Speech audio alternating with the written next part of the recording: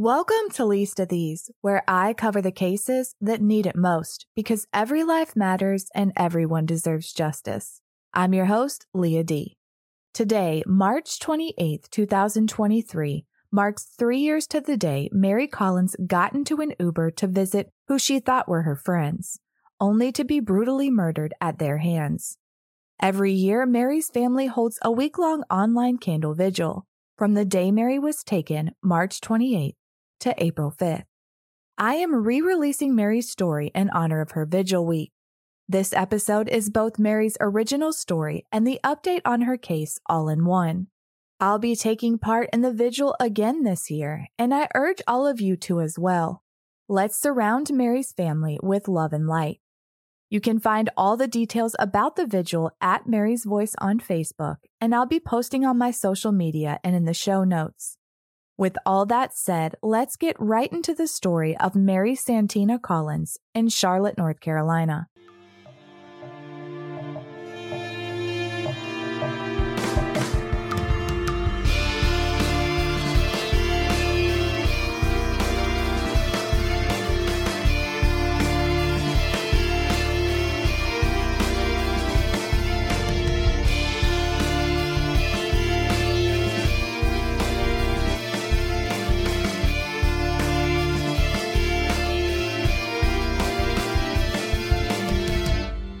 Mary Santina Collins was born on July 6, 1999.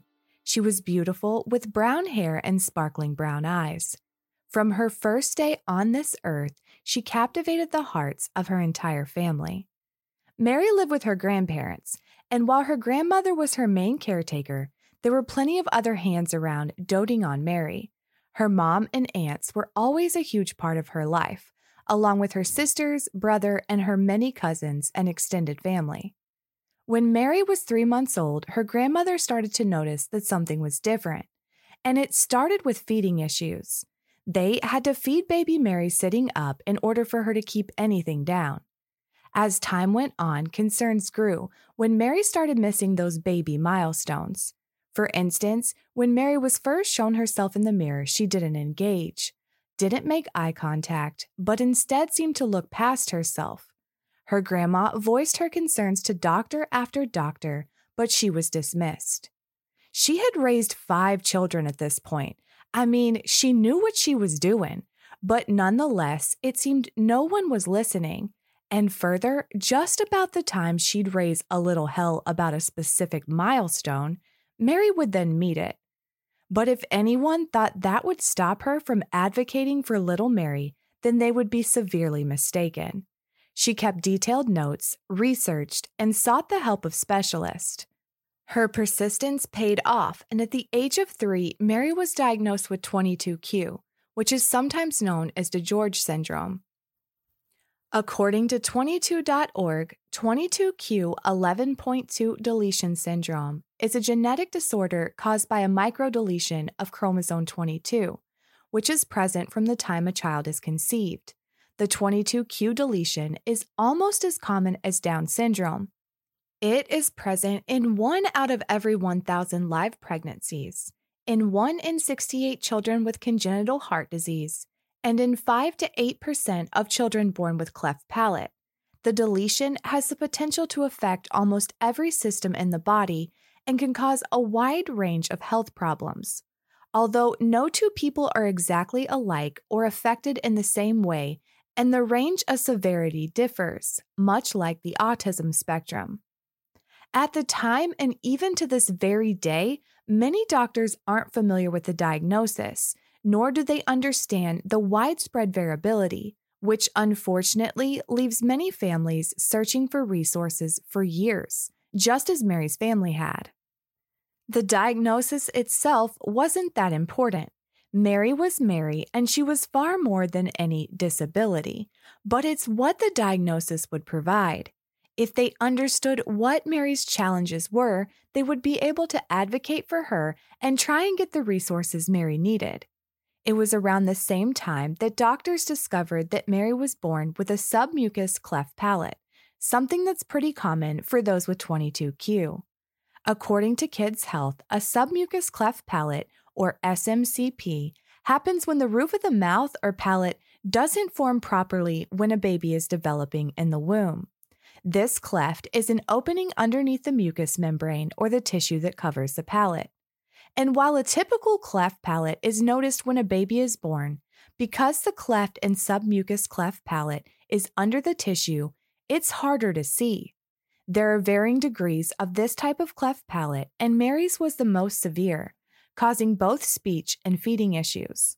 And it would require surgery. The surgeon told Mary's family he didn't know if she'd ever speak. But he just didn't know Mary. Little Mary had a lot to say. She was already communicating with signs in her entire little being and kept a notebook with her, every person caring for Mary, writing down each sign as she learned them. The first sign she ever learned was friend. You see, Mary always wanted to have and to be a friend. I want you to remember that because it's going to be so very important later. Mary had her challenges, and while she was sweet-natured, she was born with a fire in her soul and would let nothing hold her back. By the age of 6, she did speak, defying all the odds. Her speech was impaired, and only those closest to Mary could understand. But she was speaking. Mary had found her voice. It was different, it was unique, but it was hers. Different and unique, just like Mary. At 8, her grandmother took her to Duke University to take part in a study for 22q. As I mentioned, the disorder was and still is relatively unknown to many doctors. This study would not only help Mary and her family, but others like them. So she and Mary decided to participate in that 22q clinic study at Duke. Her grandmother was looking forward to answers of how to better help Mary. Mary was looking forward to the $100 she would be getting paid to do the study. After all, she was 8. $100 felt like $1 million. She completed the study and had the money in hand. She could have spent it on anything she wanted, but sweet Mary chose to donate every dime to the Smile Train, a nonprofit who, among other things, covers the cost of cleft palate surgeries for children across the world. Mary wanted to give someone their smile and their voice. Her family was touched. They raised the rest of the funds to cover the full cost of a surgery for a child. They all met up and prayed over the check before sending it off. And not only did Mary get her $100, her grandmother got the answer to questions she had asked to anyone who would stand still for half a second. And Mary was diagnosed with multiple learning disabilities, and they gained a better understanding for how they could help Mary. And that's just what they did. Her grandma had always been a fierce advocate for Mary from the day she was born. And as you'll see, that would and will never change. As Mary grew, her personality began to blossom. By the time she was a teenager, she had a love for music. And the girl had taste, loving everything from Kurt Cobain to Pretty Reckless, and even the king himself, Elvis Presley. She'd sing her heart out along with the greats and dance around in her room. Mary had a knack for photography, and it seemed the light was attracted to her. She was beautiful with a bone structure and thick hair that any high-fashion runway model would envy. But you couldn't have told her that, because as gorgeous as she was equally shy. While she and her sisters would set up photo shoots, Mary rocking everything from combat boots and Nirvana tees to fancy dresses and heels, many of these photographs were never shared with the world and instead kept safe right there on her computer. She loved all things makeup and hair and watched YouTube videos teaching herself to apply the perfect winged eyeliner and dyeing her hair and buying wigs in every color of the rainbow, from bright blue to flaming red and anything and everything in between. She had a special sense about her, and her family always felt she could see things they couldn't see. She was kind, trusting, quirky, funny, and her inward beauty exceeded the outward. And that's saying a lot. Mary was named after her great-great-grandmother, Mary, a name that holds a lot of meaning in her family. Her middle name, Santina, was after her great-grandmother, and also means saint in Italian, and that middle name almost defined her. Almost. While she definitely had a sweet nature, she never lost that spark.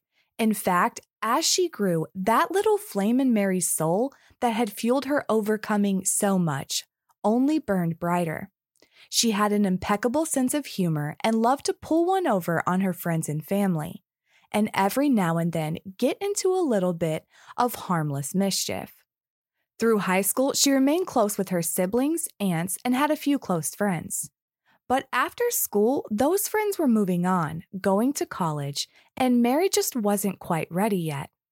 Don't get me wrong, they stayed in touch and they all still love their Mary.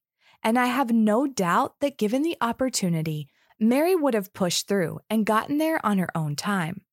But due to her diagnosis, in March of 2020, while she was 20 years old, according to her family, in some aspects, her functions and cognitive abilities were more like those of someone who was around the age of 15. Her grandmother struggled with allowing Mary the freedom to continue to blossom and shine, but keeping her safe. She knew the world could be cruel, especially cruel to someone as beautifully unique as her Mary.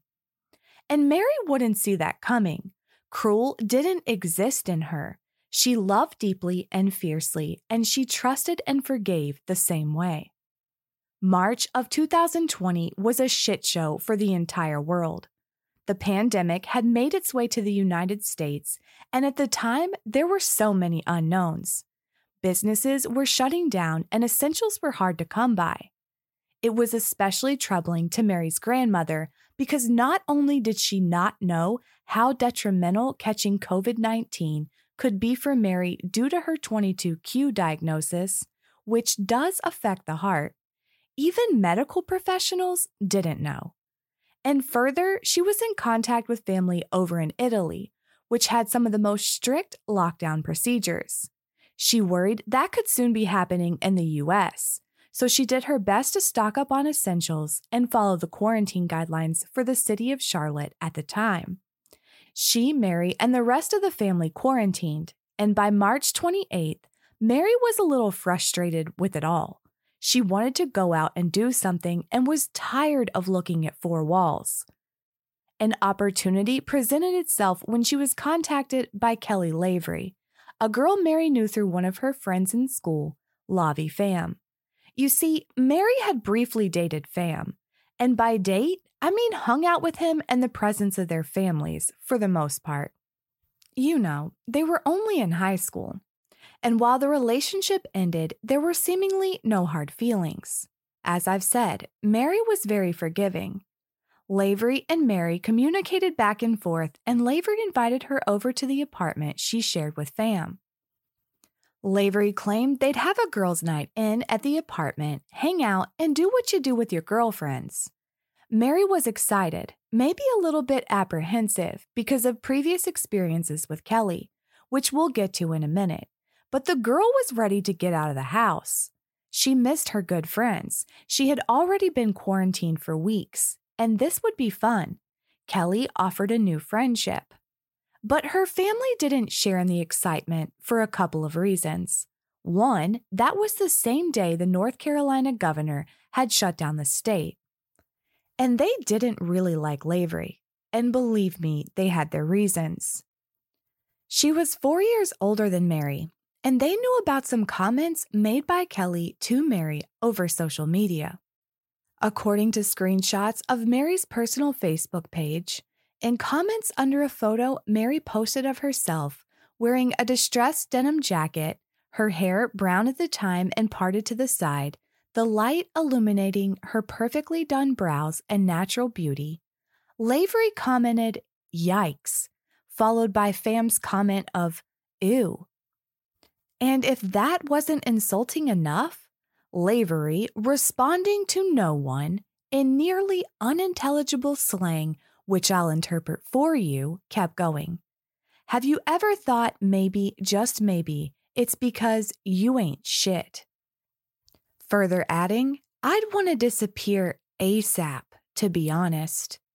Classy, I know. And as you'll soon learn, class wasn't a word Lavery had even so much as looked up the definition of, and judging by her skills of the English language, it appears she might have never actually met a dictionary. But let's not get ahead of ourselves. And that wasn't the only instance, according to one of two excellent articles done by the Queen City Nerve. Lavery had bullied Mary on several occasions and at least once told Mary that she should kill herself. Lavery would always be sure to apologize and make up with Mary, manipulating her with the promise of friendship, something we've already established was very important to Mary. You can see why Mary's family had concerns. However, they could have never imagined the depths of the depravity that is Kelly Lavery. No one could. Lavery paid for an Uber for Mary and had it sent to pick her up. The reason for the Uber? Mary didn't drive. Due to her different abilities, she could not navigate her way around her own neighborhood, much less a city as big as Charlotte. It was one of her biggest challenges, and the reason her family always tried to make sure she was with someone trustworthy and relied on them to make sure Mary made it to and from her destination safely. And the reason her family had an app on Mary's phone where they could track her location and knew where she was at all times. They wanted to make sure that as Mary made her way out into the world, if she got into trouble due to her navigation skills and the fact that her speech was impaired, someone could be there in a hop, skip, and a jump to get her back to where she needed to be. On Saturday, March 28th at approximately 2:30 p.m., that Uber ordered by Lavery arrived at Mary's family home to pick her up. Her grandmother protested again and even asked the Uber driver not to give her a ride. According to that article on Queen City Nerve, the Uber driver told her grandmother, "She's grown. I'm taking her." And the car drove off, taking Mary to the Yards Apartments in Noda, where Lavery and fam lived. No one could have imagined the horror that was about to unfold over the next 8 days. Mary's grandmother went back in the house and began cleaning and making preparations. She knew that upon Mary's return, she would need to quarantine again, so she wanted to make sure everything was set up and ready for Mary when she came home. She checked Mary's location.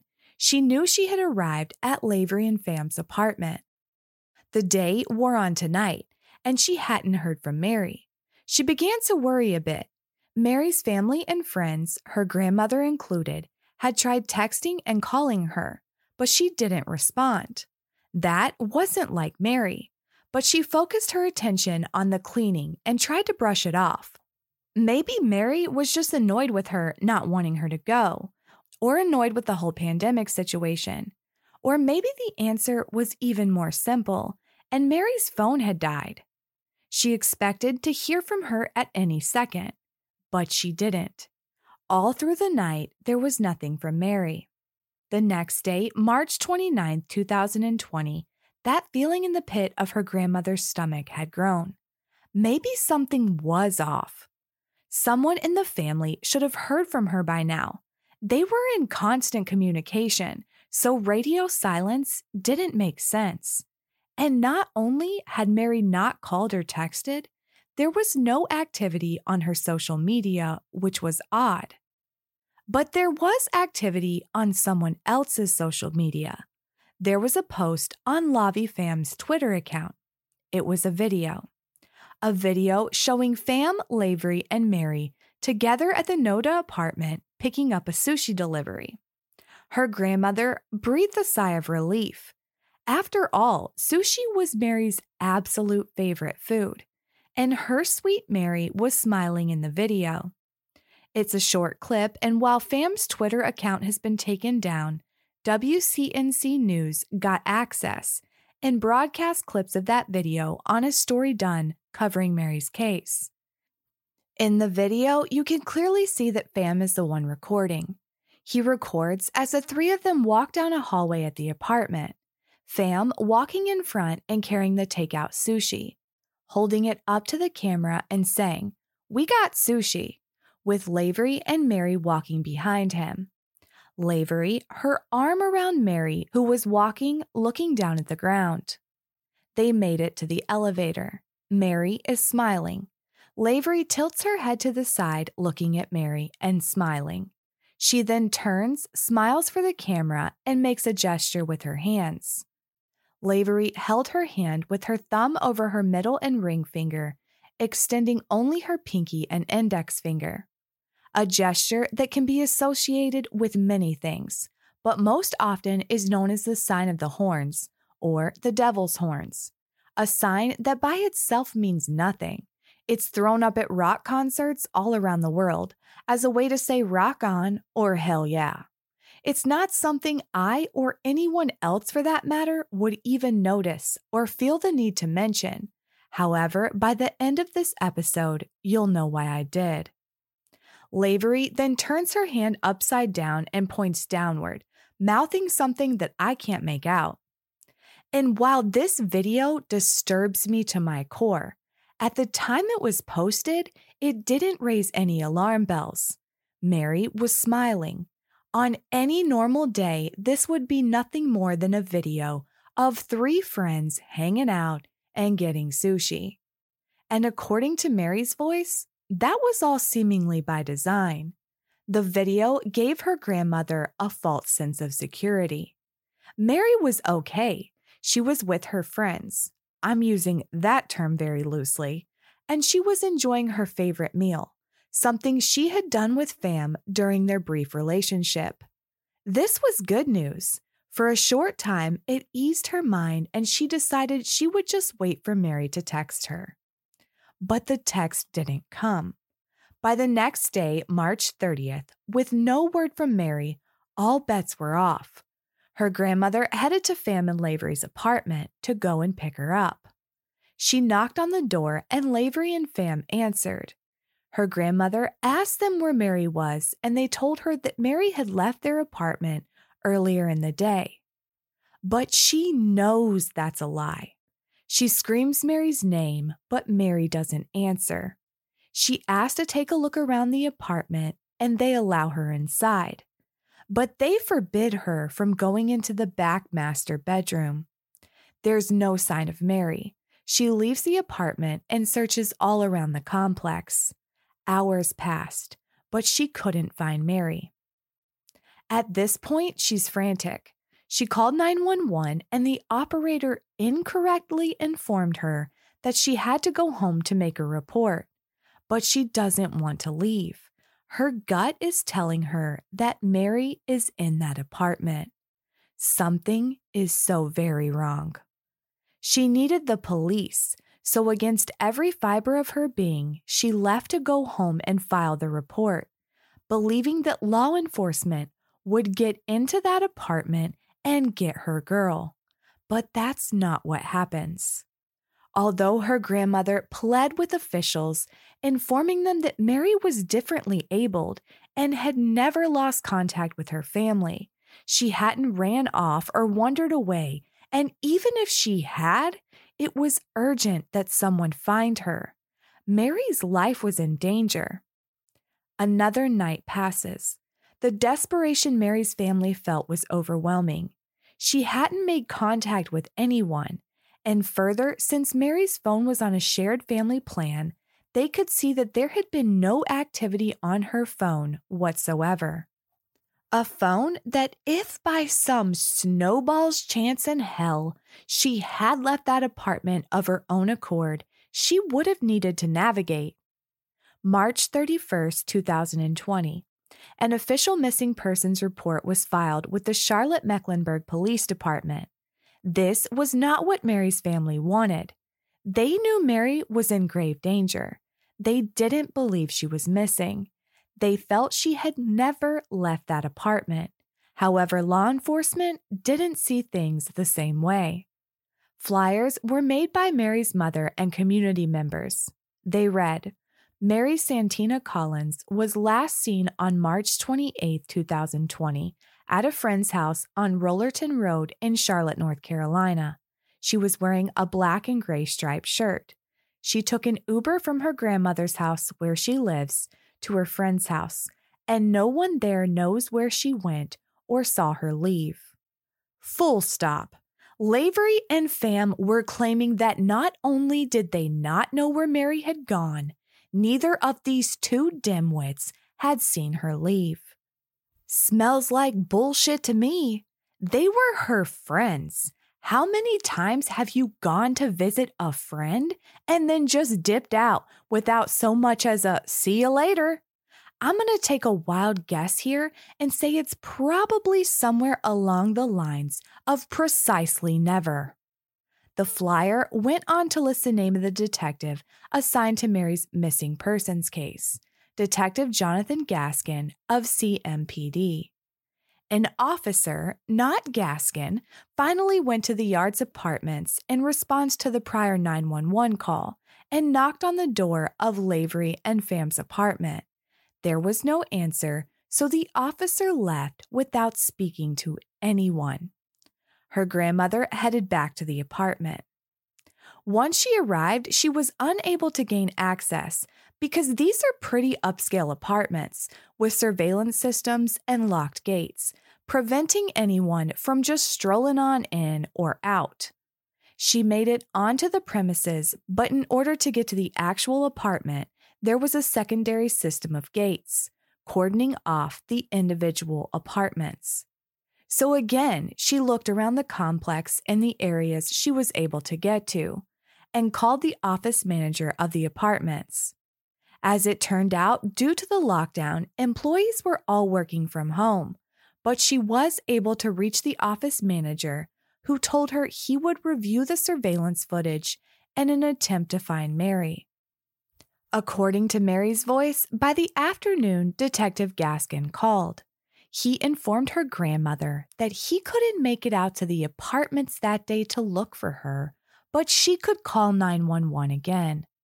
She told him that Mary was in danger. She wasn't just missing, and she needed immediate help. He told her he didn't need to respond to the scene. He could work the case from where he was. Hold up, what? What's this guy gonna do from wherever he is? This was urgent. Her grandmother explained that the manager was going to take a look at the video. She's already contacted him. And so knowing this, he put on his pants and headed down to take a look too, right? Or sent over another detective. I mean, the apartment complex was willing to assist. If Mary left that apartment, it would have been captured. They could see the direction in which she traveled, and that would give them something to go on. This was huge. But apparently Gaskin didn't see it that way because he didn't respond to the scene and sent no one. Instead, he just said, "That's good." Sir, it's only good if you use it to find Mary. Seeing she was getting absolutely nowhere, Mary's grandmother got off the phone and dialed 911 again. And again, explained the urgency of the situation, pleading for help. At this point, Mary's mother and one of her friends met her grandmother at the apartment. An officer responded to the 911 call, and the officer and Mary's mom walked up to the apartment door and knocked. Fam answered the door. He refused to allow the police officer inside the apartment, but did agree to allow Mary's mom inside and even into the back room where someone was sleeping on the bed covered in a sheet. Fam claimed it was Lavery, and even as she took a look around the bedroom, whoever was under that sheet didn't move or get up or ask what the hell was going on. At this point, Mary's mother was unaware that there was a second bathroom and likely felt uneasy, walking around by herself in an apartment with the last person her daughter was known to be with someone lying under a sheet. Seeing nothing related to Mary, she left. Mary's mother and grandmother are more convinced than ever that something has happened. But what? The responding officer spoke to the manager of the complex, and for reasons unknown to Jesus and his multitude of angels, the officer advised him not to look at the cameras. Understandably, this sent Mary's family into a panic, and no one knew it at the time, but this decision by the responding officer would be extremely detrimental, and footage would ultimately be lost. Another night fell without Mary. On April 1st, 5 days since Mary has left her home, Mary's family realized that despite every attempt they made to make law enforcement understand the gravity of the situation, they weren't being heard or understood, or some combination of both. They begged Detective Gaskin to look at the video surveillance, and they were informed incorrectly that he would need a search warrant in order to do that. They insisted that he speak with Lavery and Pham and get answers. They can prove that was the last place Mary went, but nothing had really been done. According to Mary's voice, they felt alone, abandoned by police. But they weren't about to give up. How could they? Mary was their heart and soul, and they would have marched through hell's gates to rescue her if that's what it took. They took matters into their own hands, printing, passing out, and posting flyers, taking to social media and asking anyone who would listen if they had seen Mary or they could help them search. Search parties were organized. Family members stayed posted up around the yard's apartment, keeping an eye out for Mary or anything that could lead them to her. They were warned by Detective Gaskin that they shouldn't bang on the apartment door, and that Lavery and Pham felt threatened by their presence. One would think if Lavery and Pham really didn't know anything about where Mary had gone, they'd stop whining about being threatened and get out there and help her family search, right? Since they were her supposed friends. Look for Mary? Whine to police. They went with the second option. But they must not have felt too threatened, since they messaged multiple family members asking if anyone had heard from Mary, and eventually shared her missing flyer on their social media. Another night passed. The next morning, on April 2nd, search parties led by Mary's family and friends and volunteers from the community headed out. They searched train tracks, wooded areas, construction sites, and dumpsters. Her family, friends, and the community were sifting through trash looking for their beautiful Mary. Where were the police? Your guess is as good as mine. They brought out drones and hired bloodhounds to aid in the search, and by they, I still mean her family and friends. Her grandmother spoke with Detective Gaskin, who informed her that he had searched the apartment. She insisted that Lavery and Pham had something to do with Mary's disappearance. And according to Mary's voice, he responded, "Do you not understand? She's not there." Another night passed without Mary. On April 3rd, 2020, Mary's family is beyond tired of pleading with a detective to review the footage. They not only called the office manager and got his permission, but permission was granted from the corporate office all in the span of 10 minutes, and they were informed unequivocally that no search warrant was needed. Again, why hadn't police reviewed the footage? Mary's family watched hours upon hours of footage and didn't see her anywhere. They were unable to view the video of Mary entering the apartment because it was a new month. Mary had arrived on March 28th, and though only a matter of days had passed, all footage for the month of March had been deleted because that was the policy of the complex.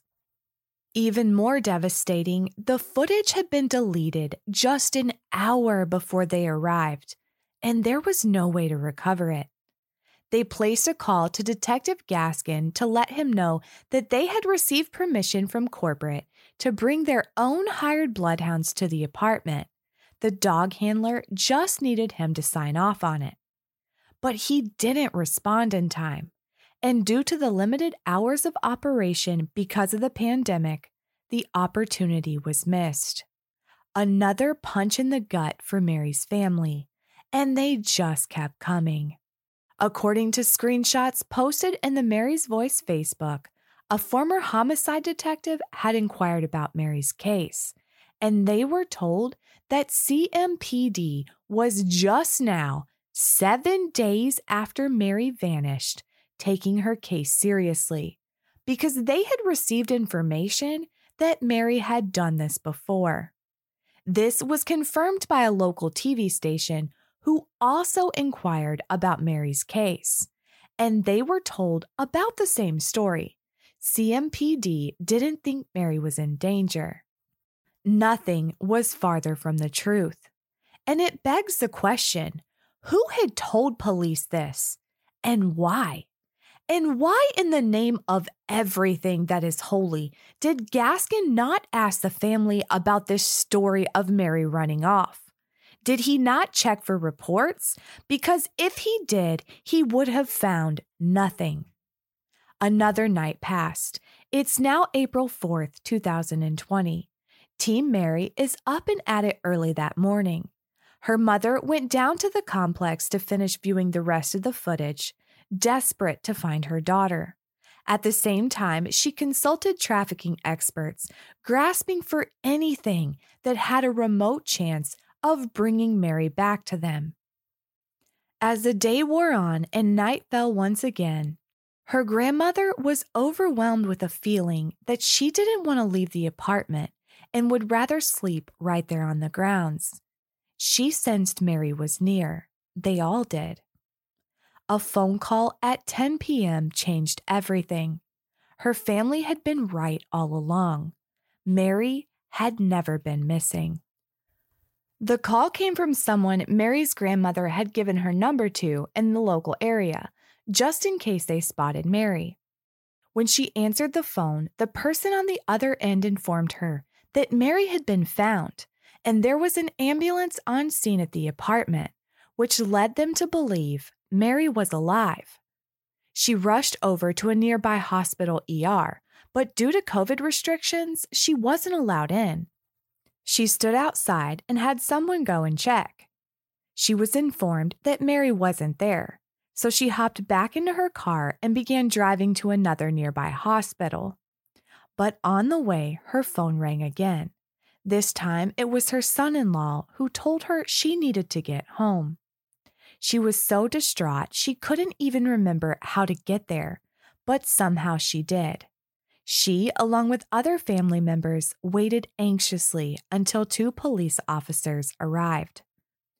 2 uniformed officers the family had never met informed them that their precious Mary had been murdered in that apartment. The details so horrific, Mary's grandmother couldn't even bear to hear them all. She left the room, rage taking over her body as she wondered, where in the hell was Detective Gaskin? Why hadn't he notified her? And how had this happened after they had begged and pleaded for someone, anyone, to save Mary? It was too late. Mary was gone. Her family and friends were crushed. After a sleepless night, her grandmother awoke the next morning and took a candle from Mary's room to the Yard's apartment at dawn to pray. It was April 5th, 2020, Mary's mother's birthday. The truth about what had actually happened during those 8 days, Mary's family and the entire community were out searching for her, was absolutely brutal and horrific, and it would all be revealed through search and arrest warrants, probable cause affidavits, later bond hearings, and other court documents. Before I get into it, while I don't normally give trigger warnings, the details I'm about to discuss are extremely graphic and disturbing. What investigators believe these monsters have actually done is beyond any standard of human decency or comprehension. Now is your chance to turn this episode off. On the night of April 4th, 2020, investigators acting on a credible tip obtained a search warrant for Lavery and Pham's apartment at the Yards in Noda. According to that warrant, when officers arrived, they made contact with Lavi Pham as he exited the apartment. Investigators called out to Kelly Lavery, but got no response, so they made entry. Lavery was located in a bed in the apartment, possibly under the influence of an unknown substance. They had to wake her up and escort her out of the apartment. With both Lavery and Pham out of the way, investigators began to clear each room. They made their way to the master bedroom, pulled off the blankets, and discovered what appeared to be a body wrapped in black contractor-grade trash bags inside the mattress. They cut away the plastic bags and found Mary's body wrapped in layers of duct tape along with dish detergent and pumpkin spice shower gel in an attempt to mask the odor of decomposition. Mary's identification and bank card were also located hidden in the bedroom under a stack of papers. Blood was found in both the master bedroom and bathroom. Saran wrap, duct tape, and a box for contractor-grade trash bags were also discovered.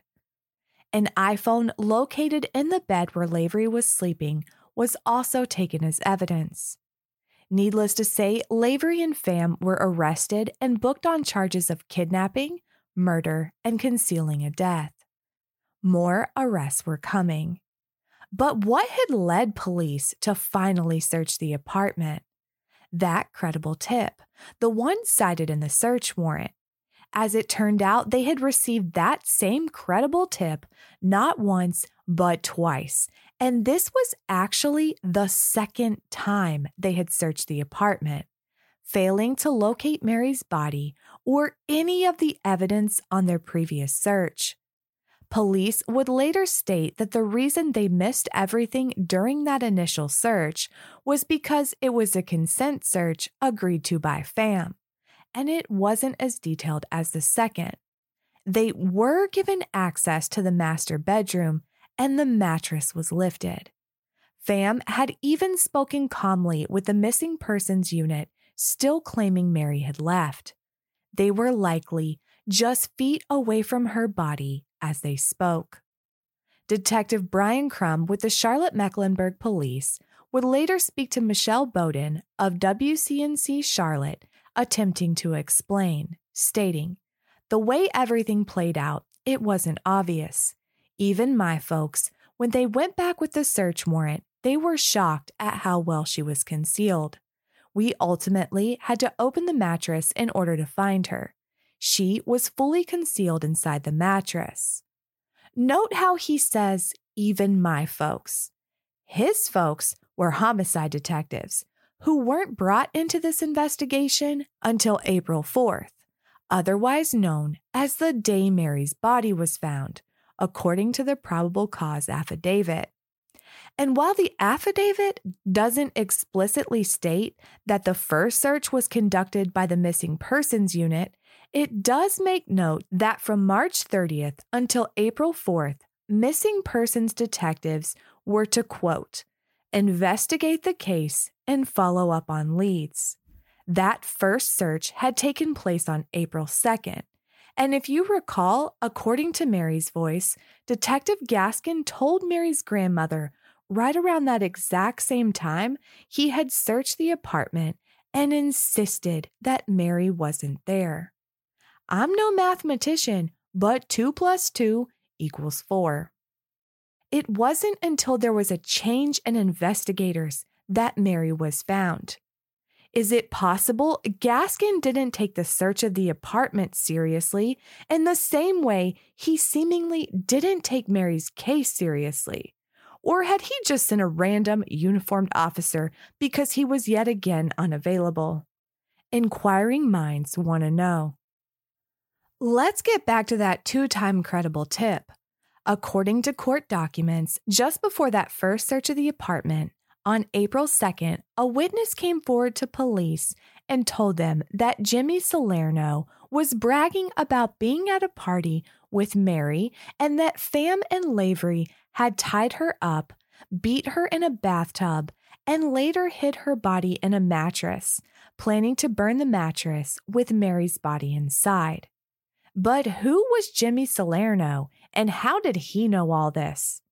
Jimmy Salerno was actually 21-year-old James Robert Salerno, who, although he was barely old enough to buy a pack of smokes, already had a criminal record dating back to 2017, including charges of robbery with a dangerous weapon, conspiracy to commit armed robbery, and more recent charges of reckless driving and a hit and run. We're off to a great start. Salerno was a friend of Pham's and someone Mary had actually met at one point, although she couldn't stand him and thought he was mean and rude. It seems likely that if Mary had known this douchebag was going to show up, she would have never gone over there in the first place. When the witness who reported the first tip realized that Mary hadn't been found, on April 4th, they reported the story Salerno had told them yet again to investigators, this time bringing a second witness who had also heard Salerno make these statements. This was a tipping point in which homicide detectives were brought in. The day after Mary had been found and Lavery and Pham had been arrested, on April 5th, 2020, James Salerno was also arrested and charged with kidnapping, murder, and concealing a death. An autopsy was performed on April 6, 2020. Mary's body was covered in bruises, most notably a large bruise covering most of her scalp. It was evident that she had been beaten. And that wasn't all. The medical examiner counted 133 cutting wounds in total, all over Mary's body. These wounds varied in type and severity. There were approximately 74 superficial cutting wounds, 28 shallow cutting wounds, 31 deep cutting wounds, 17 superficial stab wounds, and 7 shallow stab wounds. And while there were multiple stab wounds, not a single internal organ or major blood vessel were affected. The medical examiner determined that Mary's cause of death was due to multiple sharp trauma injuries, or in simple terms, Mary Santina Collins bled to death, and without any major blood vessels or internal injuries, her death likely wasn't over quickly. There really are no words. Mary had been lured out of her apartment with promises of sushi and friendship, attacked, stabbed, beaten, tortured, and murdered. But why? The investigation continued. The weeks ticked on, and on May 12, 2020, 18-year-old America Deal was also charged in connection to Mary's murder. Deal was charged with felony accessory after the fact and concealing a death. She turned herself in, but not to the Charlotte-Mecklenburg police. Oh no, Deal had fled and was on the other side of the country, hiding out in Colorado. According to court documents, investigators were able to tie Deal to the crime through various communication platforms and social media. Through these communications, they were able to place Deal at the scene, communicating with Salerno, who she had met on Tinder. And if that wasn't damning enough, her fingerprint was found on evidence at the scene.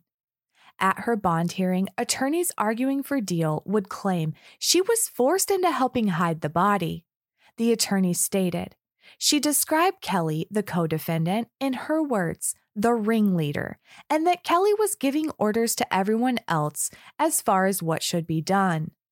Deal ultimately bonded out of jail on September 18, 2021, and is reportedly living with her family in Clover, South Carolina, awaiting her trial.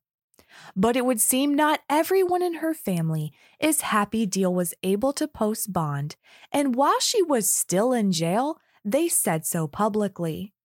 According to screenshots posted on the Mary's Voice Facebook page, Deal's own sister, with the same last name, wrote in a comment, "I know her personally, as I am her sister, and I can tell you that the cell she is sitting in is exactly where she belongs." The majority of her own family believed this in their hearts as well. Going on to say, this type of crime was just in the shadows, waiting for her to escalate and perform. Innocent people don't flee to Colorado after one of the other three involved tell them he or she is about to be arrested for a murder. You go to the police and file a report on the information you just received. If they made you clean up and dispose of the body, then why didn't she go to the police once the other three were in custody if she supposedly feared for her life? You don't fear for your life if those others are in a jail cell. She was with this gang the entire week that Mary was missing, doing drugs and God knows what else. But she conveniently wasn't there when a 19-year-old girl with a cognitive impairment was murdered. That's bullshit. If that doesn't tell you something, I don't know what will. Deal made some social media posts of her own after Mary's murder. On April 29, 2020, she shared a to-do list. On the list, number 1, praise the Lord. Number 2, break the law. Number 3, take what's mine. Number 4, take some more. The following day, on April 30th, she wrote, "It's a good-ass day not to give a fuck, let me tell ya." And on May 5th, "Who the fuck else wants deleted? That made 16 people today. Who's fucking next?" And while we're on the topic of social media, Lavery and Fam also had a habit of posting and commenting. On his Twitter, which according to search warrants has been seized as evidence by investigators, Fam, who went by the handle deadfuck, posted on April 4th, the same day Mary was found. He posted an image of a cartoon duck holding a knife. He captioned it, "Yes, this son of a bitch." And Lavery, well, it appears she was an internet troll who liked to brag about her daddy's money. I'm sure he's so freaking proud. In comments on Instagram, in an argument provoked by Lavery with someone who shall remain nameless but is not connected to the case, Lavery proclaimed, "I graduated with a 4.0 in honors, so I don't think so. I'm living rent-free, bills-free. My entire life is handed to me on a diamond-encrusted platter, so I don't think so, sweetie. Not my fault. I'm so perfect, I can get a cold-hearted N-word to propose in 4 months." Oh, where to begin? It's difficult for me to repeat that last sentence, even after cleaning it up. It's also hard to buy that 4.0 honors bullshit when commas, capitalization, punctuation, and any basic understanding of grammar has left the building. I mean, if you're going to brag about a 4.0, you might want to at least fake it. Also, I wouldn't brag about being a blood-sucking leech, but apparently Lavery thinks it's some kind of badge of honor. You and you alone, sweetie. And let's get real. I've seen the mugshot. You're not the prize you think you are, and we'll just leave it at that. Further screenshots reveal Lavery saying she's sorry for bullying someone else online, and she did it because she was bored. Perhaps a job would come in handy here. And then there's the good old high school yearbook, which photos were taken of and posted online. Lavery's senior photo is posted, and underneath her responses to prompts are printed. Future career plans, undecided. In 10 years, I will be richer than all of you. pretty sure inmate isn't exactly a career path. There are no diamond-encrusted platters in the big house, but hey, she'll still get to live rent-free. Solid plan, you insufferable little shit.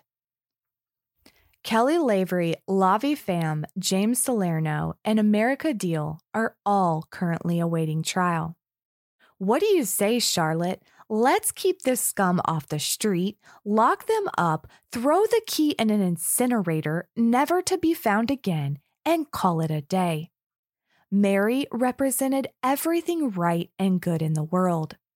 Her grandfather, who she called Papa, wrote a letter to the court that was read aloud at one of Deal's bond hearings, in which he wrote in part, Mary was born with velocardiofacial syndrome, a chromosome deletion, specifically the 22q chromosome. Her spirit was too free and rambunctious to be defined by this disability, yet there is no denying this affected her life in profound ways. A prism that she was always looking through. The most obvious manifestation of VCFS with regards to Mary was her speech impediment. People that first met her would find difficulties in understanding Mary fully when she spoke. This led to a sort of innate shyness on Mary's part, understandably. Surely every parent that starts an exercise such as this note finds it hard to quantify the value of a child or measure the impact that she had on the people she touched along the way. With Mary, this is especially true. Words do not have the value or carry enough currency to fully encapsulate Mary to those who didn't know her. Trying to describe Mary is like trying to describe music. They exist on another plane, beyond verbiage, descriptors, and punctuation. He went on to describe life without her. So 20 years of memories, family vacations, holidays, father-daughter dances, Girl Scout meetings, daily minivan cartage to daycare, elementary, middle school, nanny's house, and beyond. Are they all lost to the cruel vacuum of time? It's the end of innocence, undoubtedly, but I say no. Mary's life had value. She mattered. She always did. Was Mary's fundamental innocence and trust in others what led to her end? It appears so. Her trust was betrayed in such a sinister and calculated way by an evil that is beyond comprehension by any reasonable person. Her family will never be the same again.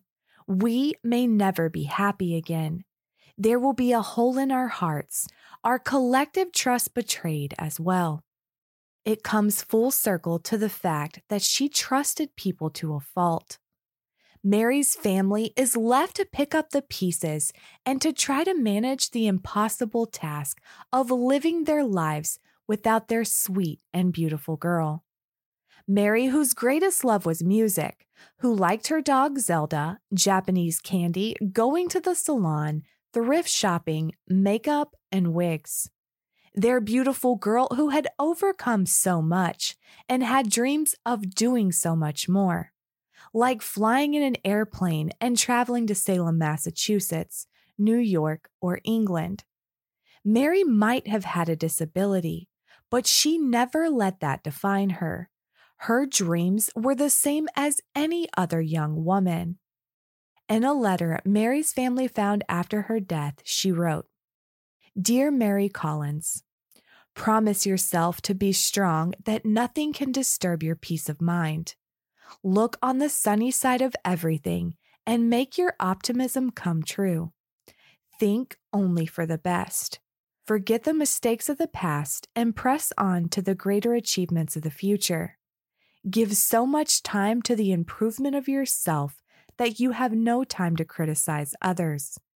Live in faith that the whole world's on your side as long as you are true to the best that is in you. And be proud of yourself for where you are and help others that aren't there yet.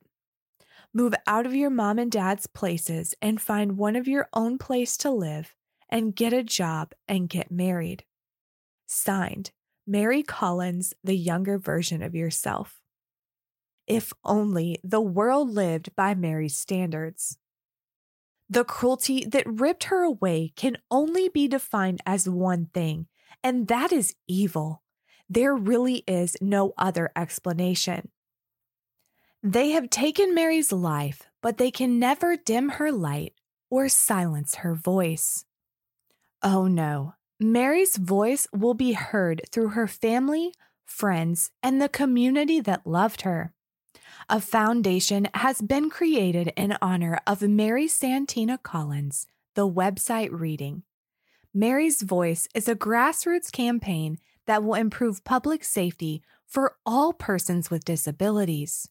Justice for Mary is justice for all persons with disabilities.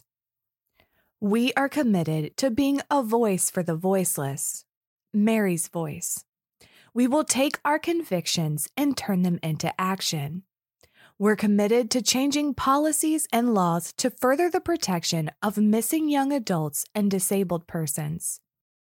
You can learn more at justiceformarysantina.com and even become a part of Mary's Voice. We have to demand justice for Mary. I leave you with the words of Mary's sister Riley. I miss you. I think I still believe I might find you, somewhere hidden, somewhere perhaps forbidden, yet your soul is tied to mine.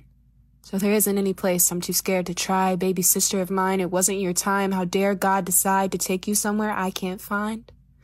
I want to scream. It's the only release from these demon thoughts that won't let me sleep. Your face constantly in my dreams, running after you like please don't leave. Your name constantly on repeat. Cycled in are the faces that took you from me and all the things I want to do to avenge you. Revenge seems like the only thing to do. Hurt them. The way they took away every future second I had with you. So many things we had planned, now all misconstrued. When they told me, my brain wouldn't let me believe it was true.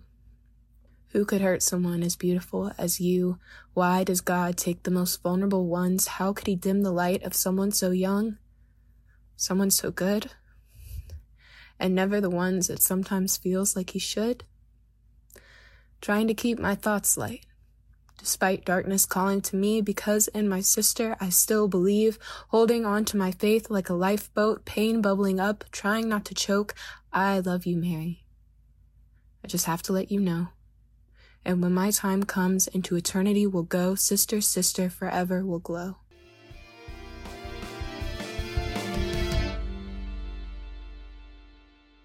Since Mary's episode aired back in March, there have been bond hearings and a plea deal with one of the 4 defendants made in her case.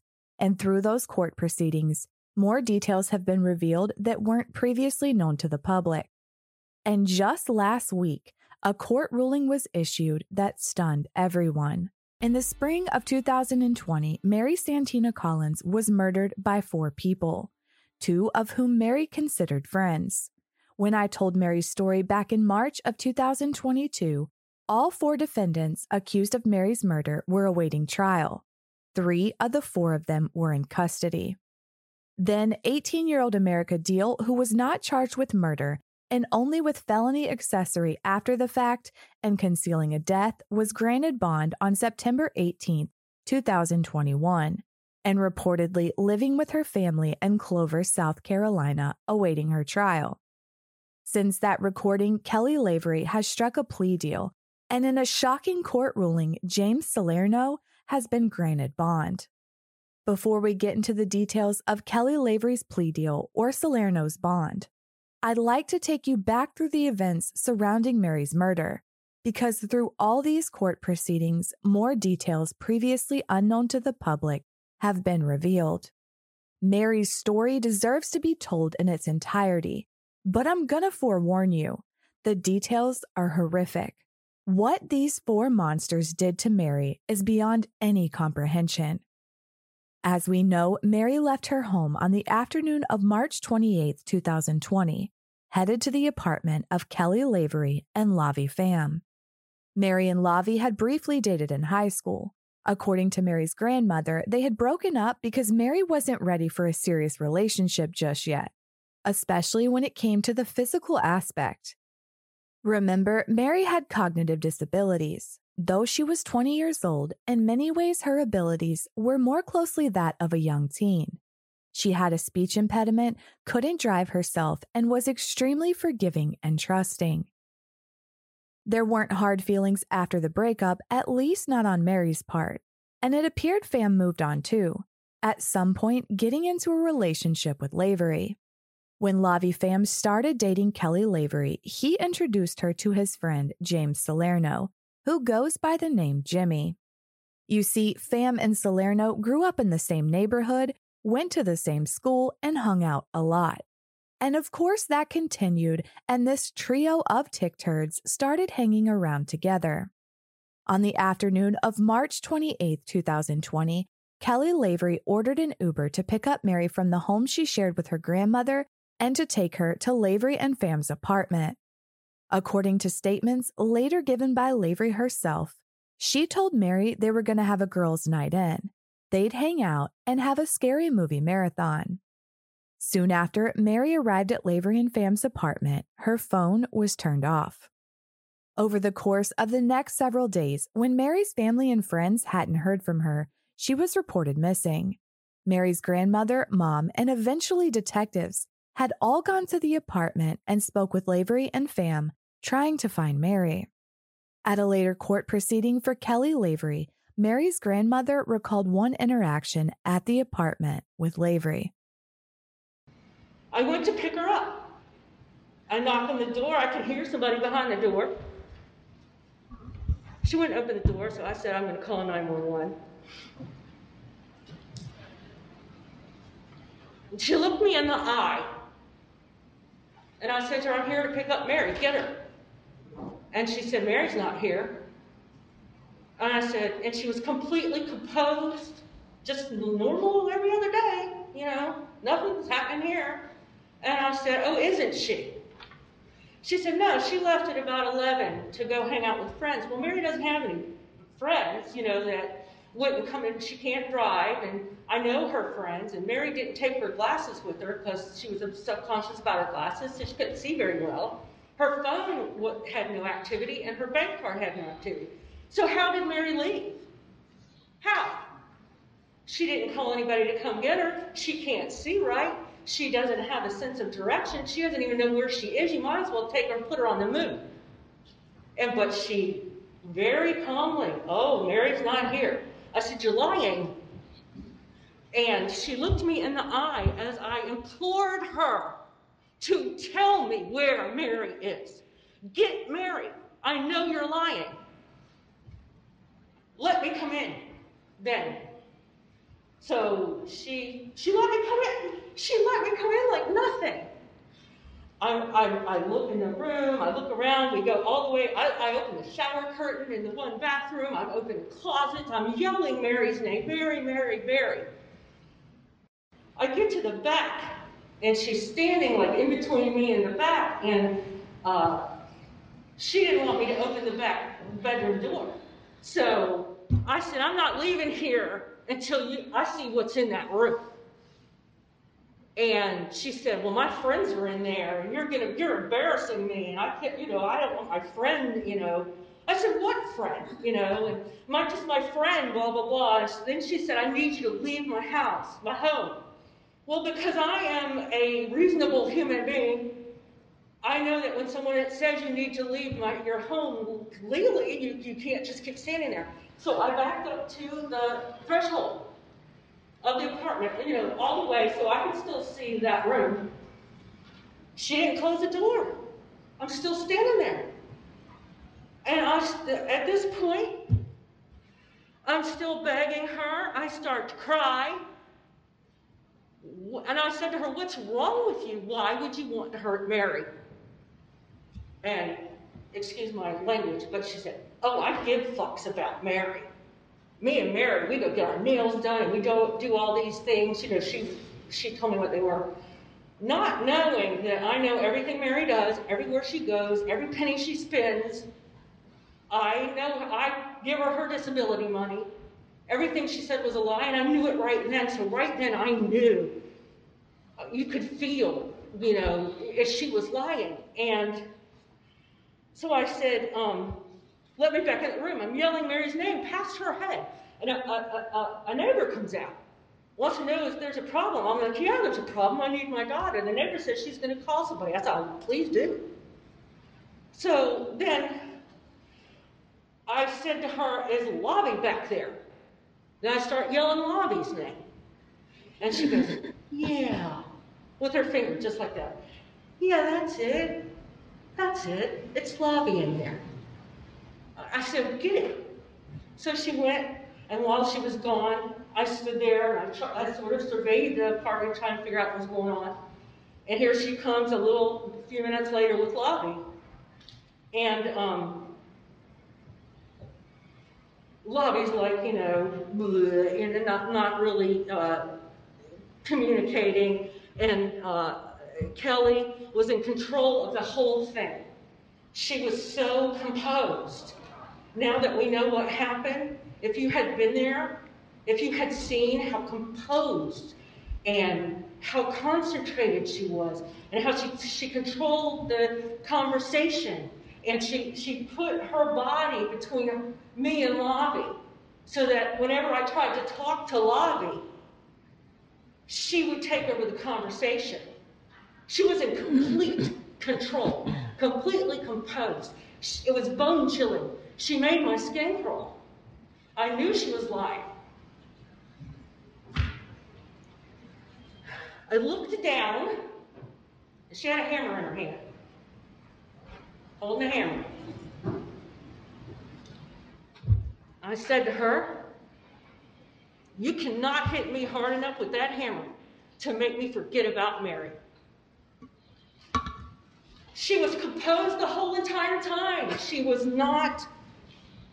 you would think that if you had done something like that, here comes the grandmother showing up, which I'm sure she didn't expect, that you would not be able to be that in control. And then she started telling me how she cared about Mary, and she'd help us find Mary. But at the same time, her body language and her behavior was aggressive enough that you could just feel, She never raised the hammer, but she had it.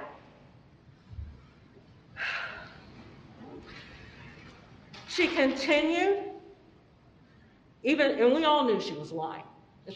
For a second, did we not know that she had done something to Mary, but we didn't know how we were going to figure out what.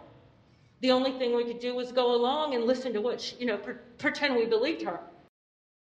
Pham and Lavery continued to claim Mary had been there, but she had left. At times, they acted concerned, Pham texting Mary's mom screenshots of people she should look into. Pham also telling the missing persons detective that Lavery had been reaching out to Mary via Instagram. The days ticked on, Mary's family desperate to find her.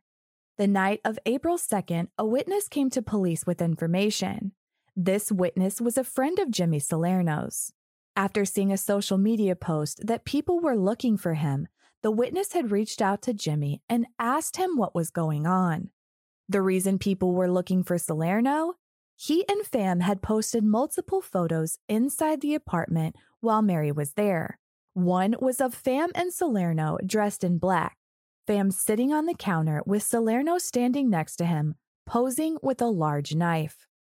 Jimmy Salerno told this person that he was at a party with Mary and that Kelly Lavery and Lavi Pham had tied her up, beat her in a bathtub, and hid her body in a mattress that they had plans to burn later. The next day, on April 3rd, Detective Gaskin with the Charlotte-Mecklenburg Police went to the apartment and spoke with Lavery and Pham. They were hesitant to let him in to search, but eventually agreed. He noted that the apartment appeared it hadn't been cleaned in days. There were clothes strewn all over the place and dirt in the bathtubs. But he didn't see any sign of Mary, even after Lavery and Pham had lifted the mattresses in the front and master bedrooms. On April 4th, that same witness provided even more information, telling police that they had missed Mary in the first search because her body had been concealed not in the mattress itself, but the box spring. By 3:45 that afternoon, detectives were provided a recorded conversation by yet another witness. one in which Jimmy Salerno stated Lavi Pham was offering an individual $4,000 to remove something from his apartment. But that wasn't all. This witness had met with Salerno and America Deal at a park. And Salerno told the witness that he, Lavi Pham, Kelly Lavery, America Deal, and Mary were all hanging out at the apartment, and that when he walked out of the bedroom, he saw Mary tied up on the floor while Lavery and Pham were beating her in the head with a bottle. He also claimed that after he woke up, Pham texted him to come into the master bedroom, and he saw Mary tied up in the bathtub. Salerno told this witness that all of this had happened because Lavery and Pham wanted to have a threesome, but Mary refused. And further, Pham made him clean up everything. Salerno had said that he had helped Lavery and Pham wrap Mary's body in saran wrap and garbage bags and place her inside that mattress. With that, detectives with the homicide unit secured a search warrant for the apartment. At approximately 7:35 p.m., police arrived and reportedly called out to Lavi Pham and Kelly Lavery at the door, but no one responded. Pham was contacted by phone and he said he wasn't home, but after a few moments, he emerged from the apartment. Officers then made entry and called out for Kelly Lavery, but got no response. She was located in the front guest bedroom, quote, passed out. It appeared she was under the influence of something. Officers were concerned she may have overdosed, so a medic was called. Medics arrived and determined Lavery was fine, and she and Pham were immediately taken into custody. The search warrant was executed. There was drug paraphernalia all over the place. In the kitchen, several rolls of saran wrap and contractor-grade trash bags. In the master bedroom, investigators turned their focus to the bed. Random things had been piled up on top. After carefully removing the items, they lifted the corner of the mattress. It was clear that something wasn't right. The sheet and mattress pad cover were removed, and police discovered that the mattress had been flipped upside down and taped together along the sides and corners with silver duct tape. It was cut open and investigators found multiple flattened cardboard boxes, one with Kelly Lavery's name on it and another with Lavi Pham's along with tracking information. Under the boxes was the body of Mary Collins, wrapped with saran wrap, duct tape, and black trash bags. Shower gel and dish detergent had been poured all over her.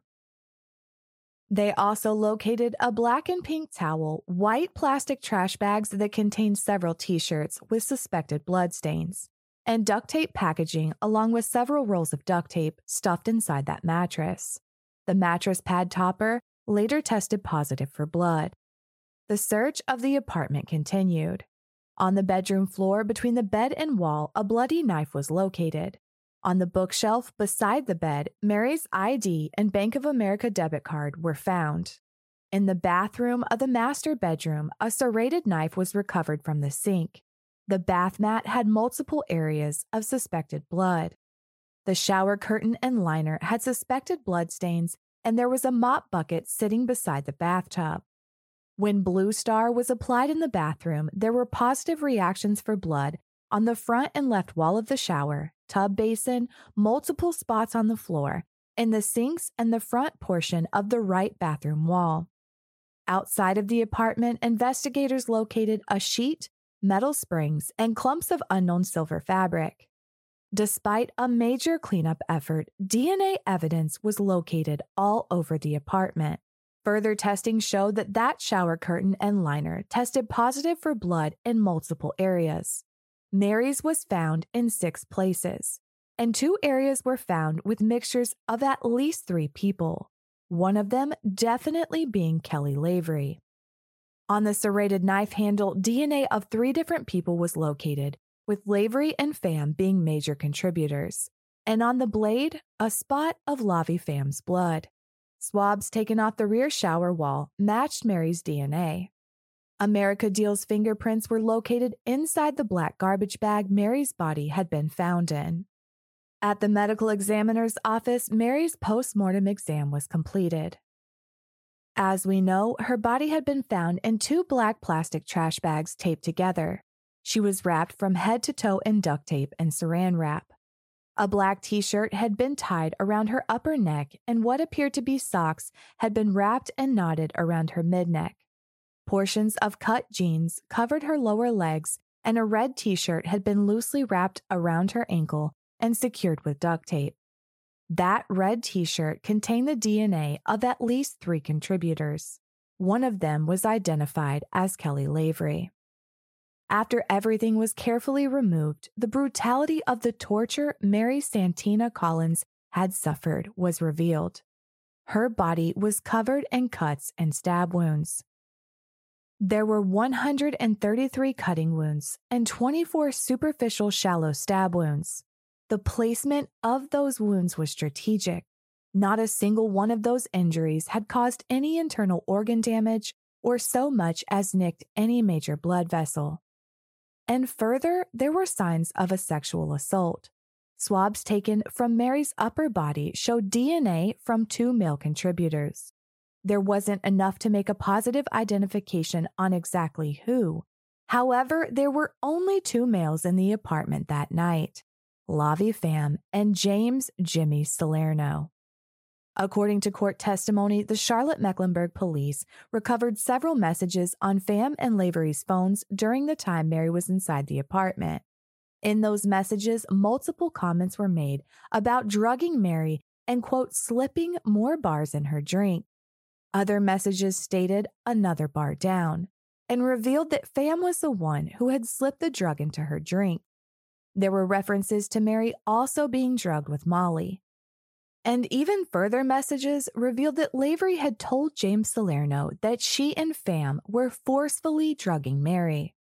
The bars they were referring to were bars of Xanax, a powerful benzodiazepine, prescribed for anxiety and panic disorders. The medication comes in a long rectangular tablet form, which is designed to be broken into quarters, each piece equaling 1 dose. Ingesting 1 bar, which would have been an entire tablet or 4 doses, would have caused Mary to be dizzy, confused, and drowsy. Molly is also known as MDMA or ecstasy and is often used as a party drug, which has been shown to increase sexual arousal and enhance sexual activity. The combination of these 2 drugs and the fact that she was given them unknowingly and unwillingly would have left Mary in an extremely impaired and confused state. Everyone in that apartment knew exactly what was happening. Everyone, that is, except for Mary. Of course, investigators wanted to talk to each of the 4 defendants, and all of them had a different story or lie to tell, attempting to point blame on each other and trying to distance themselves as much as possible. Let's start with Lavi Pham. After he was taken into custody on April 4th, he sat down with investigators, and before the interview could even begin, detectives noticed blood dripping down Pham's wrist. It was discovered that Pham had a deep laceration near his elbow that had been wrapped in saran wrap. The cut so deep, police believed he needed medical treatment, which Pham refused. When asked how he had gotten the injury, he claimed he was playing with a knife and had accidentally cut himself. Likely story. Anyhow, eventually investigators got down to business and asked Pham about what had happened. He admitted that he did know Mary Collins, but that she was his girlfriend Kelly Lavery's friend, and that Lavery had ordered her an Uber to come to the apartment. But Mary wasn't there to hang out with him. It was so she and Lavery could watch movies. And America Deal and Jimmy Salerno were also there just hanging out. Pham claimed he was minding his own business, not really hanging out with anyone. Now's probably a good time to remind you of that video we talked about in the last episode that clearly shows Lavery, Pham, and Mary in the elevators of the apartment picking up a sushi order on March 29th. And that according to Mary's voice, Pham knew sushi was Mary's favorite food because during the brief period the two dated, he would take Mary out for sushi. Y'all remember that, right? Okay, good. According to Pham, after a couple of days of him minding his own business, and the day after they were captured on video getting sushi, Mary left at around 11 or 12 on Monday, March 30th to go to a photo shoot. And he hadn't heard from her since, although he had tried to contact her on Instagram, but she hadn't responded. He told detectives that he was 100% certain he had seen Mary leave the apartment and that she had her own ride to this supposed photo shoot. When confronted with the fact that detectives were 100% certain he hadn't watched Mary leave the apartment, he looked at them all confused and asked for a lawyer. On April 5th, 2020, investigators sat down with Kelly Lavery, who admitted she had ordered an Uber for Mary and claimed that they were going to have a scary movie marathon. She stated that she and Mary were hanging out together and staying away from Pham and Salerno because Mary and Salerno didn't get along. She regurgitated the same bullshit as her boyfriend, Lavi Pham, and claimed Mary had left between 11 and 12 that Monday, and she had been trying to help find her ever since. And again, like Pham, as soon as detectives turned the pressure up a notch, Lavery lawyered up. Jimmy Salerno was arrested at his parents' home that night at 11:05 p.m. I don't have access to the statement he gave police, but if I had to guess, it would be something along the lines of what he reportedly told the witness. It was all Pham, Lavery, and Deal. After America Deal's fingerprints were identified on the inside of that black garbage bag along with further electronic evidence, a warrant was issued for her arrest on May 7, 2020. She was all the way in Colorado, but eventually turned herself in and was extradited back to North Carolina. She declined to give a statement to police before consulting with a lawyer, but on October 8, 2020, she, alongside her legal counsel, sat down with investigators. She claimed she had met James Salerno on Tinder.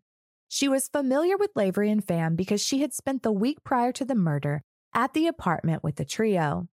At some point between April 28th and 30th, Salerno called her and asked her to come to Pham and Lavery's apartment. He said there was, quote, a weird girl there that didn't talk right. So she headed over. When she got there, Salerno, Pham, and Lavery were in the back room doing drugs, to include cocaine, Molly, Xanax, meth, and Roxy's. America claimed this was the first time she had ever met Mary, and that while Lavi Pham, Kelly Lavery, and Jimmy Salerno were going balls to the wall using multiple substances, she herself only did a little cocaine and a small dose of Molly. America told investigators that Salerno told her that Pham and Lavery were interested in a threesome with Mary, but Mary wasn't interested in that at all. And according to America, she wasn't either. So a short time later, she went to bed in the front bedroom and her new love interest, Jimmy Salerno, stayed with the others in the back bedroom. I feel the need to point out here that America was rolling on Molly and had just snorted cocaine. Cocaine, of course, being an upper or stimulant, and Molly not only a hallucinogenic, but also classified as a stimulant. Somehow, after taking 2 stimulants, America Deal just climbed into bed and drifted off to sleep. I mean, does anyone really believe that? Kind of convenient, isn't it? Before she drifted off, she claimed she set the alarm on her phone for 7 a.m. because she had to take her mom to work. At 7 the next morning, she woke up, went to the room and got cigarettes from Lavi Pham, and then took her mom to work. James Salerno then came to her mother's workplace and picked her up because she needed to leave the car with her mom. From there, they went back to the apartment.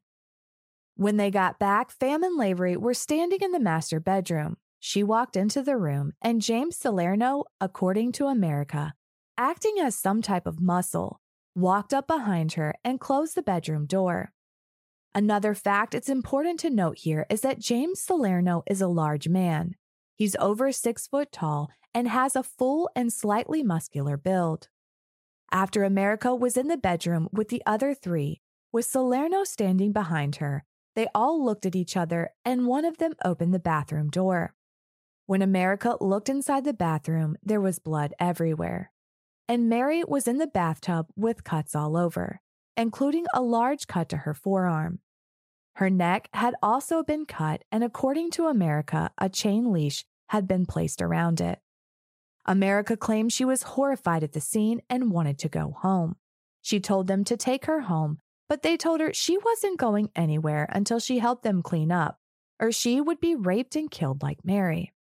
America recalled that none of the three showed any signs of remorse, and that Lavery held a knife to her neck as she instructed her to take trash bags and to tape them up around Mary's body, and then to wrap her body in plastic wrap and duct tape.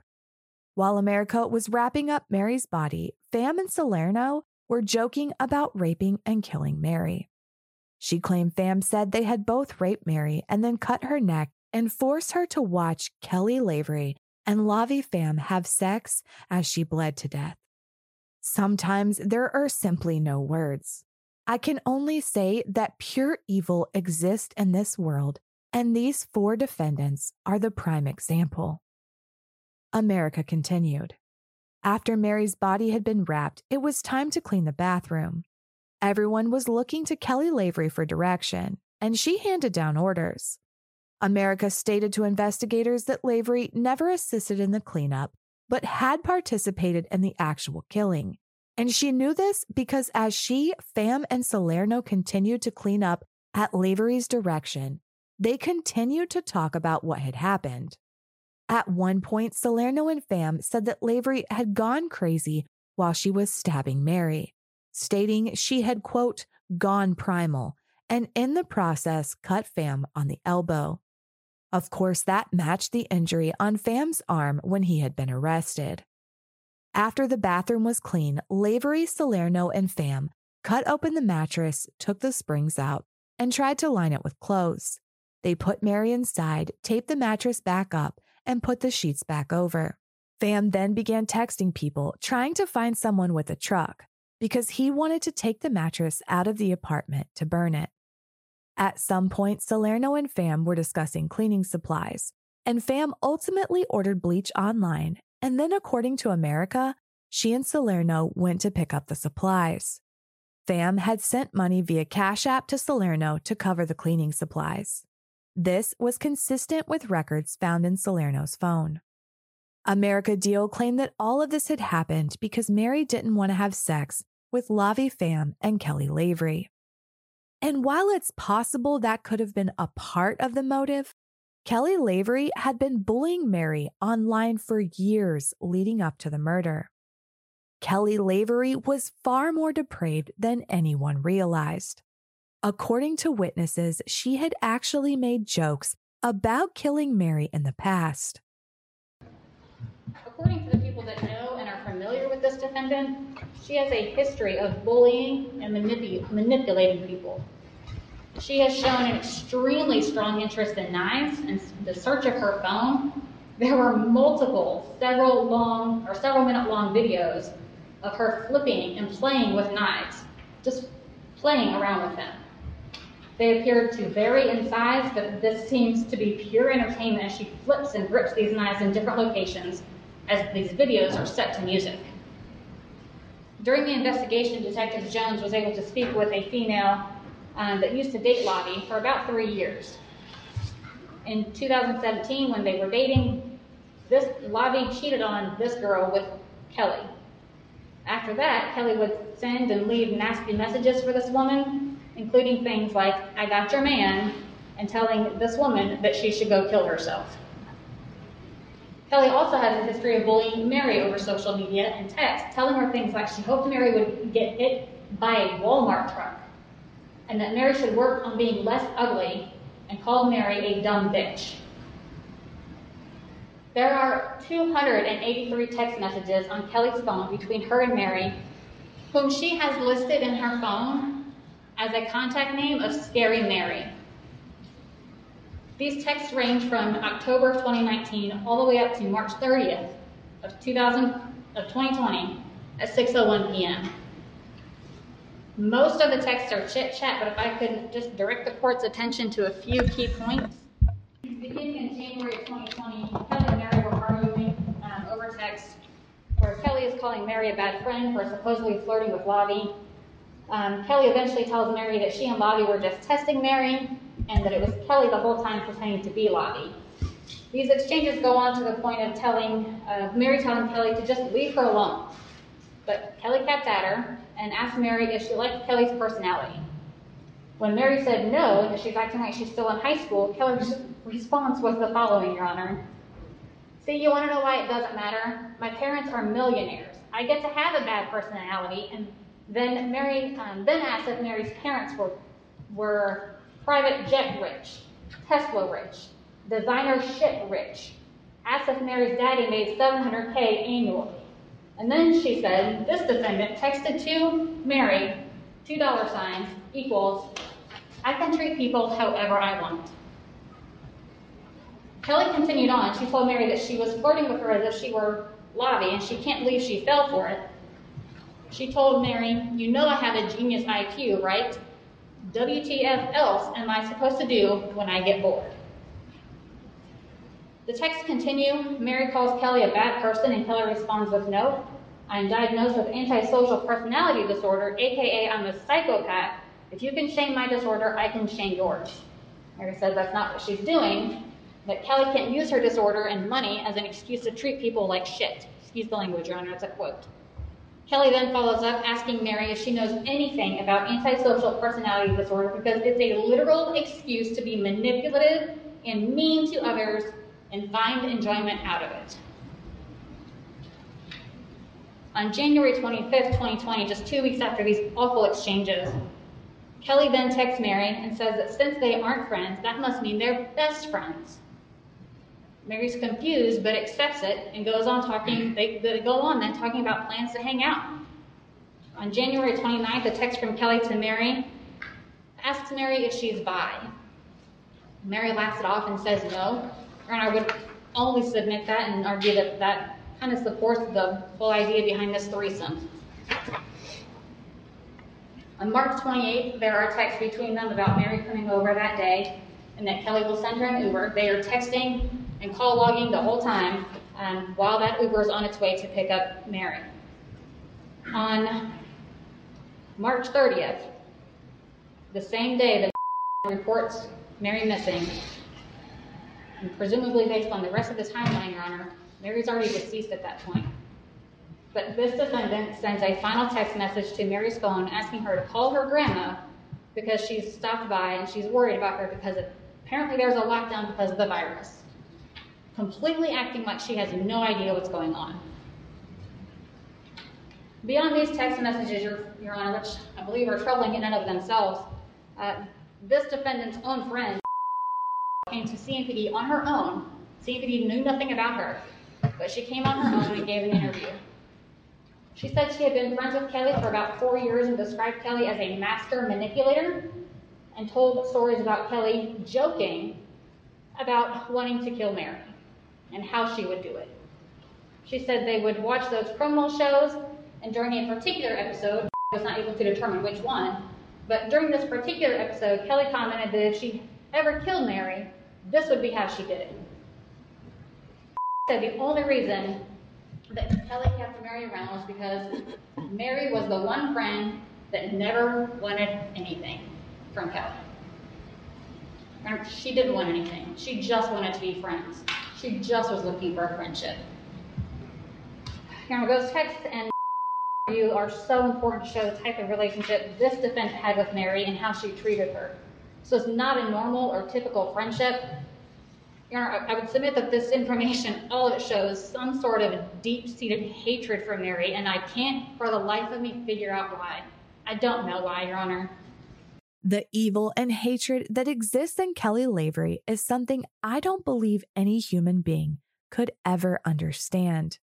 Mary Collins was the only friend that wanted nothing from her. She wasn't impressed by Lavery's daddy's money. She just wanted to be her friend. And Kelly Lavery took full advantage of Mary's genuine love and kindness and lured her to that apartment to murder her.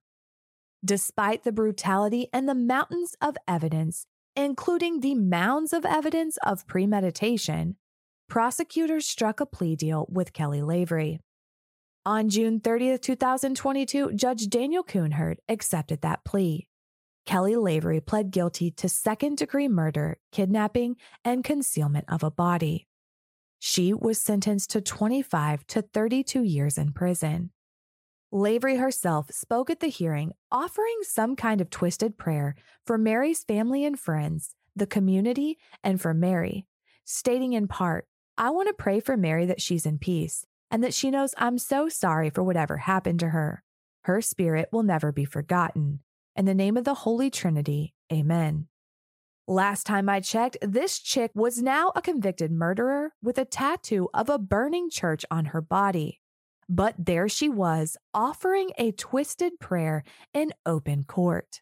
Sources tell me that since Lavery has been behind bars, she is now going by the name Azzy and claiming she's innocent. Innocence and Lavery don't even belong in the same paragraph. While it's easy to see Lavery as the ringleader, she didn't act alone. The other 3 defendants charged in Mary's murder are equally as depraved. There is physical evidence against all of them, including multiple messages between the 4 of them discussing the details prior, during, and after the murder. Not to mention the cell phone data, which places all 4 of them in that apartment when Mary was murdered. In subsequent court hearings, counsel for the other 3 defendants have tried hard to play evidence gymnastics, pointing out all the evidence against the others, conveniently leaving out the evidence against their client, to the point it would be laughable if this wasn't serious. I mean, really, no shit there's evidence against all 4 because they all did it. On that same June 30th day that the plea deal was accepted for Kelly Lavery, Lavi Pham also made an appearance in court. It was revealed that the prosecution would have considered making a deal with him too, but it had since been taken off the table. And besides, Lavi Pham wanted to take his case to trial. What in the hell is with all the deals? This isn't a case that lacks evidence.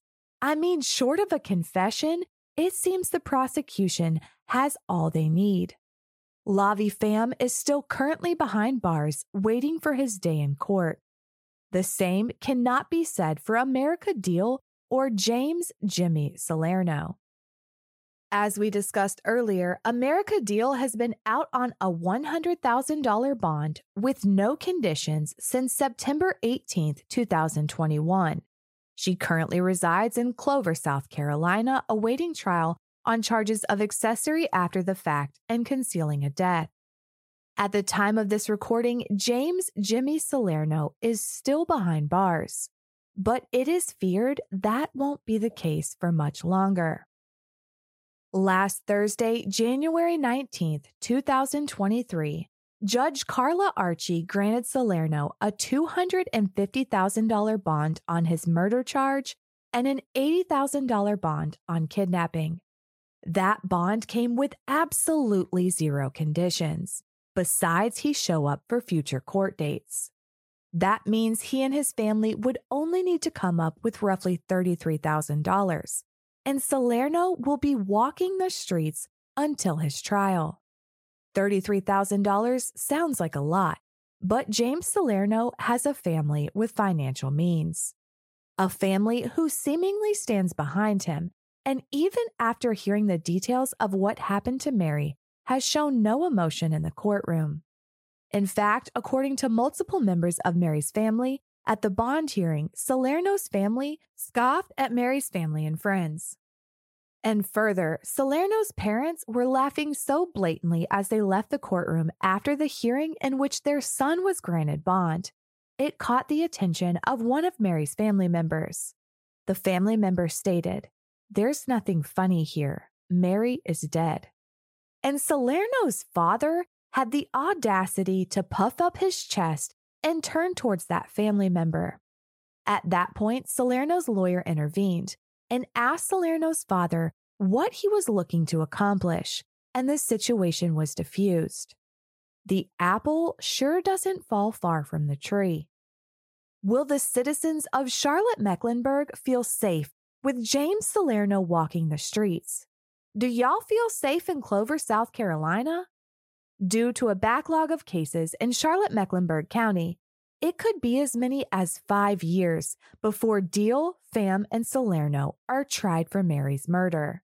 5 years that Salerno could continue living his life like nothing happened, free without a single condition.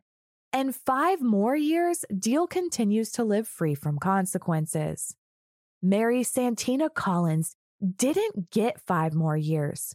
Her friends and family didn't get 5 more years. Mary was ripped away from everyone who knew and loved her on March 28, 2020, because of the actions of these 4 monsters. There is a very real possibility that 2 of the 4 could walk free for years, all while Mary's family is left shattered, grieving the loss of such a beautiful soul. It just doesn't feel anything like justice. What about Mary? Where is the outrage?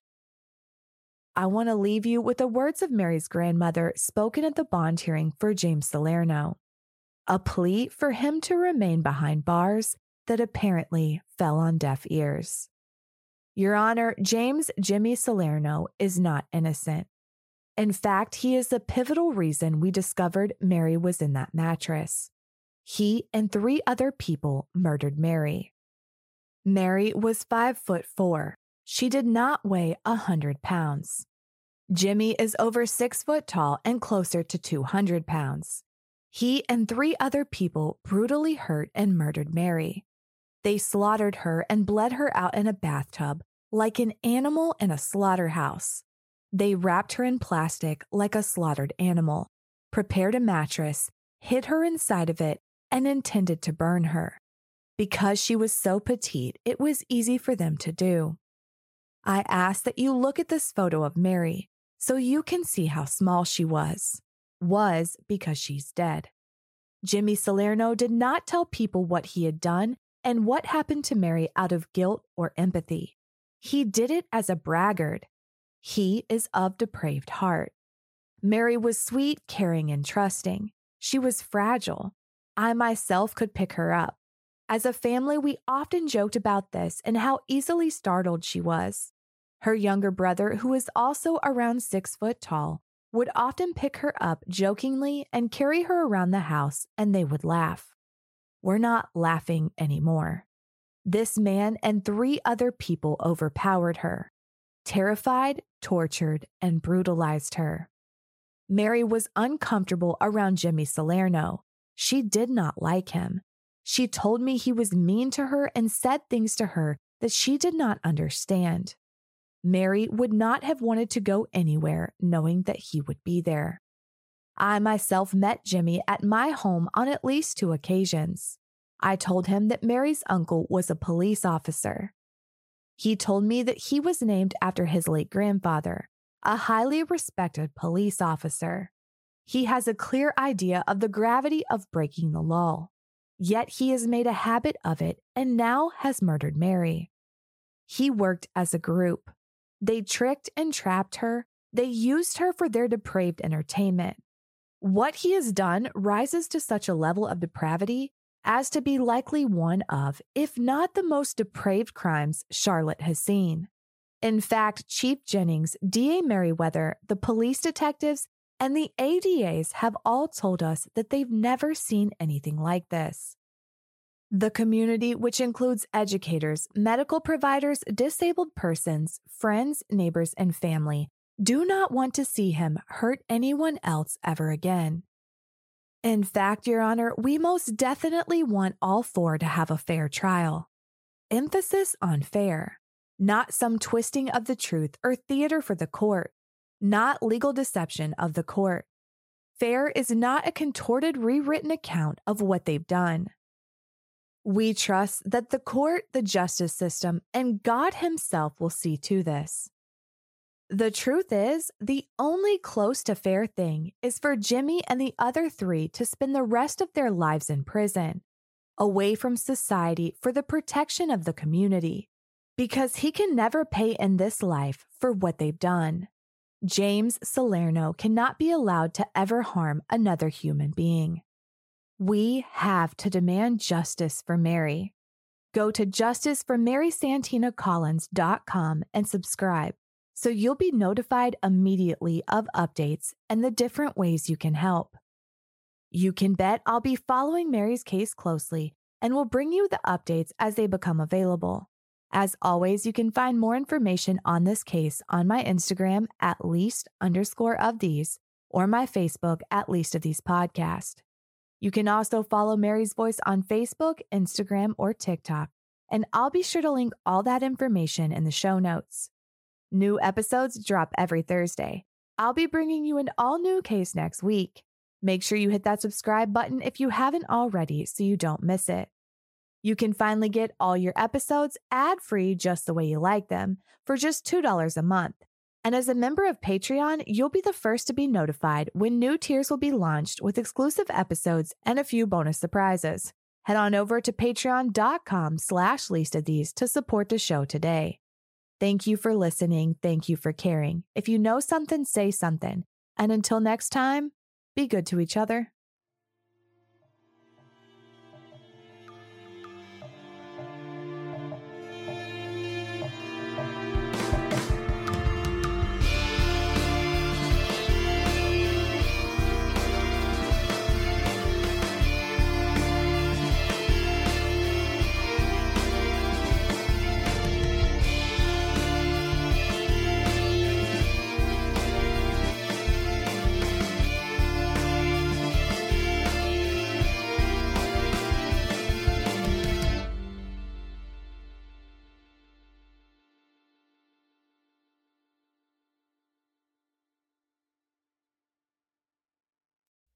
In the 1970s, John Todd burst onto the evangelical scene with a shocking tale. He claimed to be a former witch, involved in a then unheard-of secret organization called the Illuminati, and urged Christians to prepare for a violent world takeover. First of all, the number one weapon in everybody's home should be a 12-gauge pump shotgun. Hear the amazing story of one of the originators of the modern-day conspiracy theory. From Magnificent Noise and Sony Music Entertainment, this is Cover Up, the Conspiracy Tapes.